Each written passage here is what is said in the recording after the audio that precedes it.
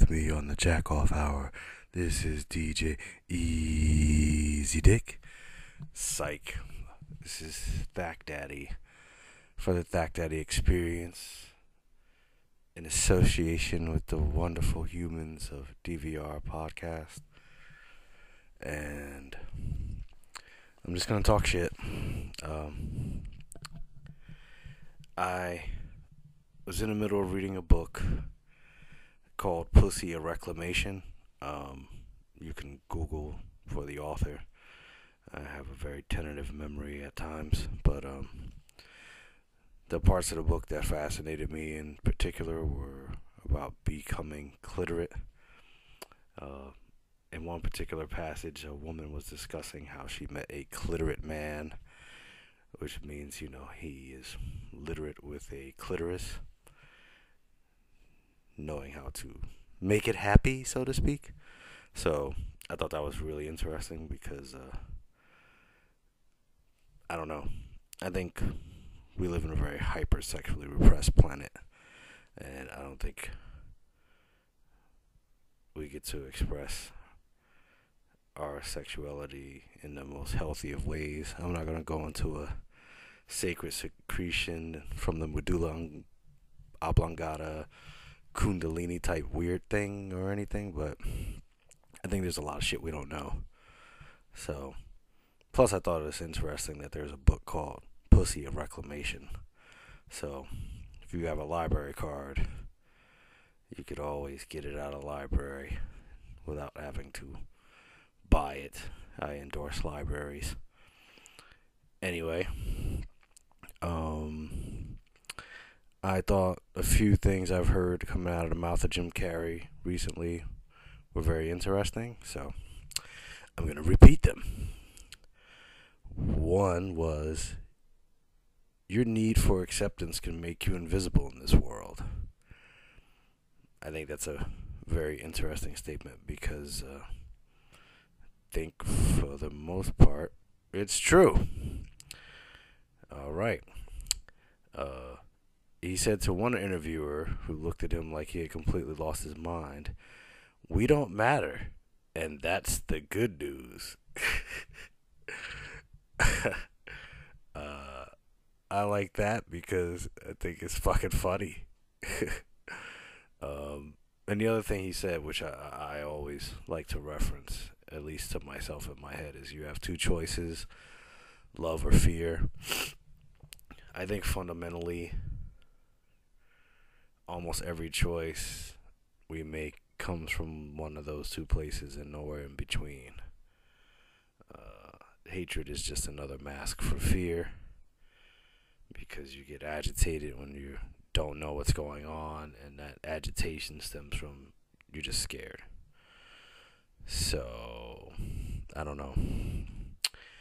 And I've been trying to read some of the more provocative self-help books for my own personal amusement. And recently I've been reading something about getting your shit together. But since I misplaced the book, clearly I don't have my shit together yet. And now, on to something that interests me just a little more. Going back into this Rick and Morty Season 3 deal. I don't really know how the public feels per se. I thought it was the best season so far. And I thought it was very interesting. And I think rewatching it, it's funnier. And particularly, I think that episodes 6, 7, and 8, starting off with the rest and relaxation, and then the Ricklantis, and then I forgot what the 8th episode is called. It's usually involving something that says Rick in it. No, episode 8, I knew it. Morty's Mind Blowers. Okay, so here's my idea. When you're watching Rest and Relaxation, you notice that detoxified Morty, his Wall Street alter ego seems very much in alignment with Evil Morty. And I'm not saying that because we see Evil Morty, before season 3. That's not the point. But the point is that I think that Evil Morty is quintessentially a detoxified Morty from an alternate universe. So I think that, like, in the main story universe, so to speak, that this Morty didn't get merged back with his self. That split became permanent. Because with that permanent split, all the things that held him back were removed, and he became unencumbered by life. He accepted the challenges, and he rolled the flow, and he was relatively happy. And I don't really understand the point, per se, of, I suppose, in order to be a total or complete human being, your neuroses and your lack of neuroses have to be merged into one sphere, one consciousness. You can't really break the consciousness into fragments and pick and choose the aspects. But if there's a detoxification machine in another universe that could do it, I don't see what the issue would be. But anyway, so I'm thinking pretty much that in that episode 6, that version of Morty we see, he becomes Evil Morty in another dimension. And I think also that there might be no prior knowledge of Evil Morty in other dimensions, because Evil Morty might have used Rick's memory, I don't know what the fuck you want to call it, eraser, storage unit, removal and storage machines to basically, like, literally exist off of any grids at all. And I think that's kind of cool, but it's a little disturbing. But again, I mean, because it's a cartoon, I don't think I know a lot of people examine it and talk about it on the internet. I don't really read any of that stuff, but I think the show it's very interesting. I mean, if you take on certain or different points of view and then apply it to the show, like, let's say you're a pantheist who's into surrealism and you're watching Rick and Morty, and for example, Rick is one of the most supposedly free-spirited, free-minded individuals ever, and he's hyper brilliant. Why? I mean, what is the likelihood that you could have millions of Ricks or hundreds of thousands of Ricks inhabiting a city together, and they still end up having the same kind of social hierarchies and structures as individuals that a singular Rick would consider to be inferior? Like, how do you get a civilization of Ricks who are basically conformist and miserable fucks that are nothing like the main universe Rick, in that they just accept anything? Like, why would they be working in a factory, or, even the simple Rick and his sentimentality? I mean, you could question the simple Rick thing just based on the fact that Toxic Rick was the sensitive one, that the detoxified version could hurt Morty and it wouldn't bother him, whereas the other one cared insanely. So it's interesting, because was Simple Rick that simple? And how do you establish a civilization of infinite, like, you have all these variations of yourself that are all equally intelligent and all equally capable, and yet somehow they have a social hierarchy that just doesn't even make any sense. I mean, it's interesting to see that Evil Morty is the one who took over that facet of that world, but I'm more interested in how it was even possible for it to happen. Because, I mean, it would, in my eyes, I would have seen all the Ricks just sort of just killing each other. Because why the fuck am I going to work for you? We're the same intelligence, and we're literally the same genetic makeup. Like, I don't get it. There has to be some other layer. And going into the pantheist view, it doesn't matter which version of you is out there. All versions are just aspects of a singular version. So, it's the theory that, everything is literally connected. Everything is just a vibration, vibrating at different rates and speeds and bearing the appearance of a particular form to express itself, but ultimately from an infinite nothing. So, all those divergent aspects of you, even if given a physical form, they're divergent. They're all representations of an infinite variety of what choices and environments and influences could make the construct that you call you. So it's almost like a self-aware virtual matrix type deal. And ultimately, which you is the actual you? You don't really get an answer to that question. I mean, we don't even know who the fuck Rick is. That's how well the show is written and how good the stories are. Because no one ever just stops to go, okay, we accept he's a brilliant scientist, blah, blah, blah. Who the fuck is this guy? You don't know.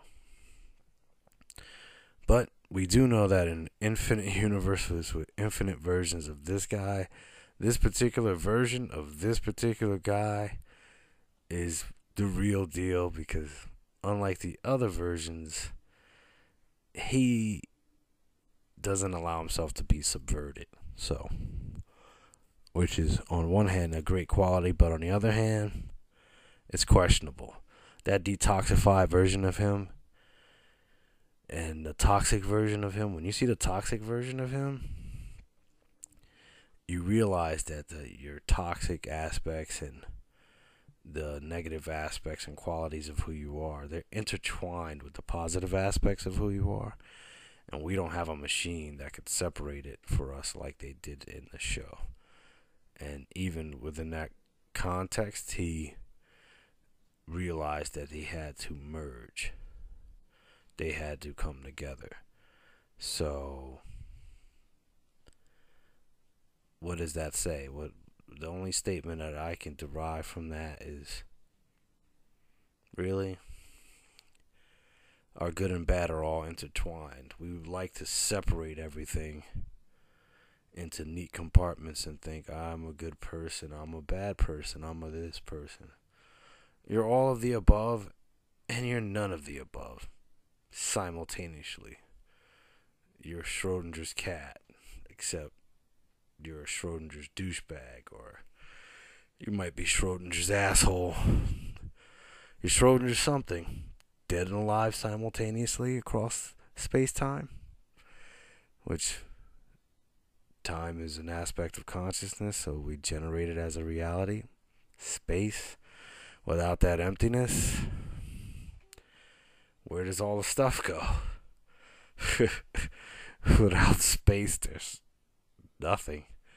And yet, supposedly, human beings have proven that there could be an infinite amount of space between two dots on the sheet of paper, even though we don't see it because it's relative. So if it's all relative, then that just means a perspective is what it is, but it can only exist in the context of the relativity in which it inhabits, right? So, I don't know. I like Main Universe Rick. Pantheistically speaking, though, his toxic version, you see it in like the ABCs of Beth, or even the last episode where question mark Beth, and I just call her that because we don't know if she's the clone or if it's regular Beth. But question mark Beth. Spoiler alert: takes Jerry back. Duh. When question mark Beth takes Jerry back, it's almost like seeing a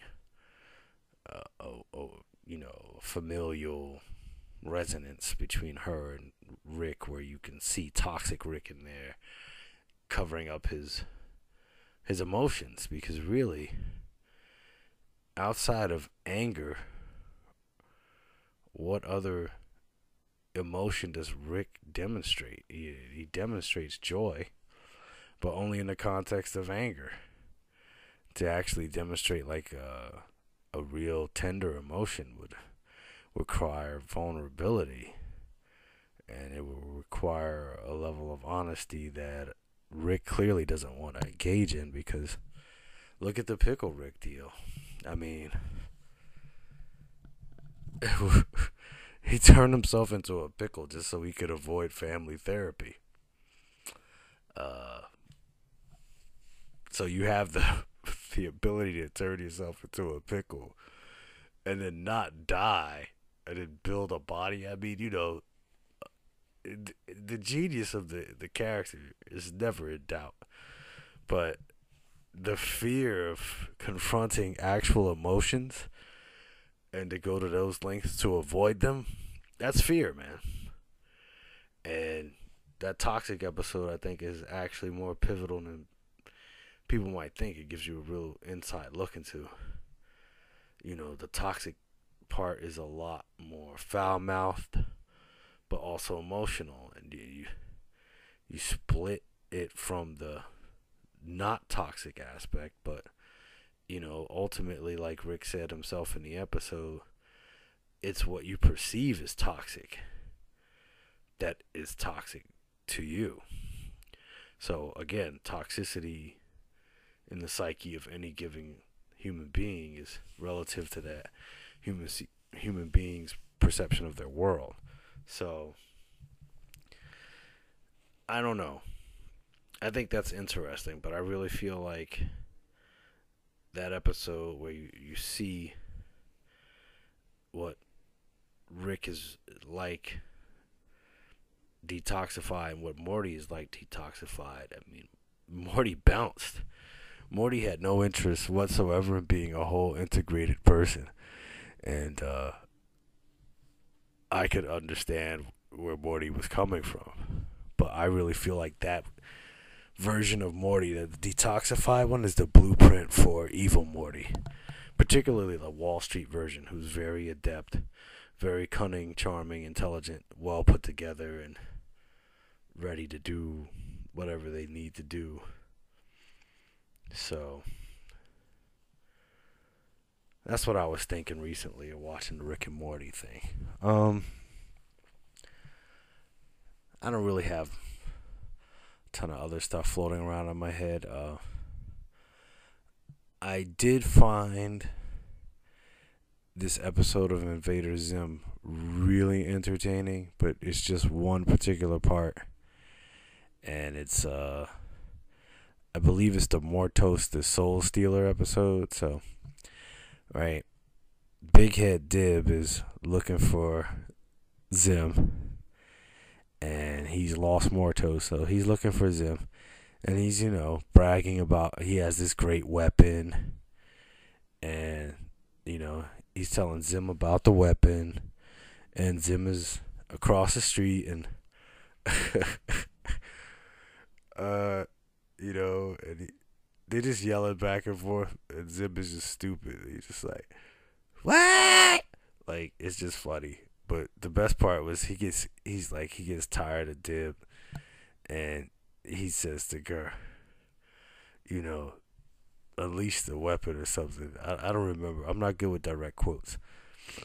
But I do remember Gurr looks across the street and then he just says, sandwich! And he launches a sandwich out of his head. It shoots across the street, hits Dib in the face, launches him into a brick building, it smashes him into it. Now, I know it's absurd, but to get your ass knocked into a building and your head, face smashed into everything by a sandwich, that shit's funny to me. Yeah. So, I don't know. I'm not really thinking much else right now. I'll probably have more functional ideas. I just can't stop thinking about that sandwich head smash thing. I'll probably be jumping on some One Punch Man type stuff. Probably a little more anime stuff. Discussing Death Note sans the Netflix movie. I have no problem with Netflix making movies. I really like the TV show Stranger Things, and after I binge watch the shit out of the show, maybe I'll have something to say about it. But I don't know. I really like that Desperate Cheeto video on YouTube. Like Cheeto, like, Cheeto. It's just funny shit. There's a lot of funny shit out there. I don't really engage in a ton of it. But the Desperate Cheeto shit was hilarious. You would just have to watch it. And if you don't like it, that's fine. I can't have any clue to what people will like.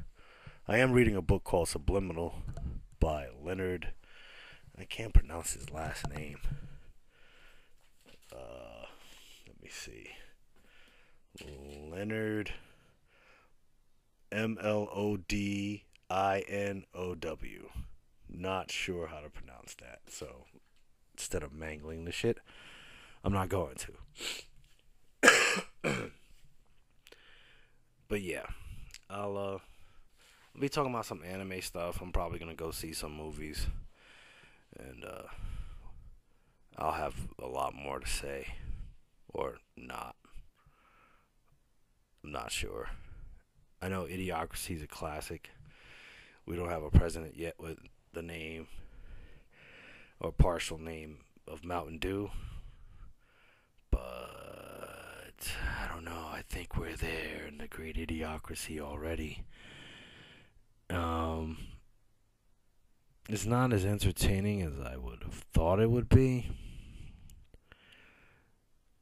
but it's interesting and has yielded some great TV.